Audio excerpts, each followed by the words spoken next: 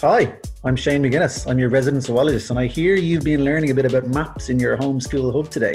And guess what? I absolutely love maps. They've become part of my life. In all of the research I've done, I've needed to either use a map, or make a map, or send a map, or put an animal on a map. Not really, but put a point on a map where that animal was. Maps are really useful because they fit in your pocket. That's the easiest way of explaining it. Because if I wanted to draw the world, I could just take out a piece of paper and draw that bit of area. But I need to make it smaller so that it will fit into my pocket. And that's where scale comes in. So I can draw the entire world on one piece of paper, or I can draw the entirety of Dublin on that same piece of paper. But it depends on what scale we use. So maps are like a bird's eye view of a location. It could be as big as a planet. It could be as small as your living room. It could be just covering your area of Dublin or Cork. It could be covering the whole of Africa. So while I was in Africa, I used maps an awful lot. Most of the maps I used were digital maps. They were on a computer.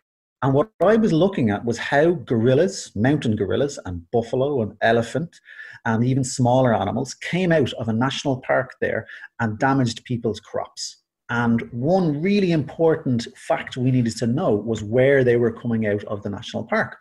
So what we did was we got local farmers and we gave them small little GPS units that allowed them to tell exactly where their crops were and which animals were damaging which crops at what time of the day or the night. Then they could show me that location and I could put it on the map so that we could understand where all these different animals were coming out of the park. When I'm mapping a space, I need to think about three things. First of all, I need to think about distance. How far is something away? The next thing I need to think about is direction. Is it straight ahead of me? Is it to my left? Is it to my right? Is it behind me? And then the third thing I need to think about is area. So how do I measure that area of my living room or of my back garden?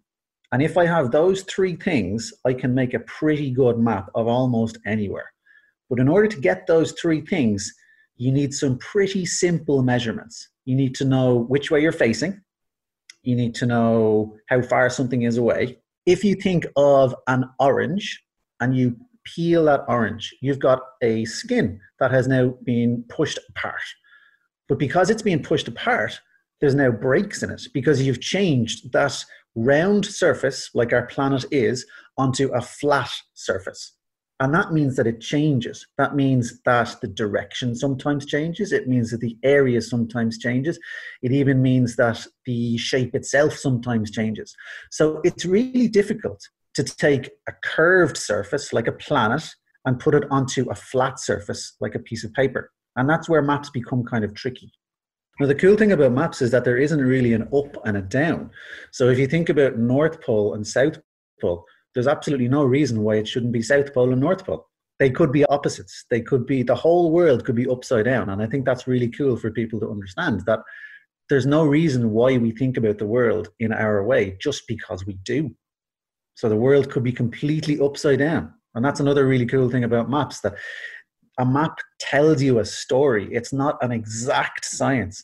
It tells a story based on whoever is drawing the map. So back in the day when Europeans were drawing maps of the world, what was in the center of the map? It was Europe. Nowadays, when we draw maps, we are able to stretch maps to put Europe slightly bigger and America slightly bigger. If you look at some maps where Greenland is absolutely huge and Australia is absolutely huge, they shouldn't be that big. They should be much, much smaller. But because of the particular way we've decided to draw that sphere on an A4 sheet of paper, it starts to distort and stretch the world.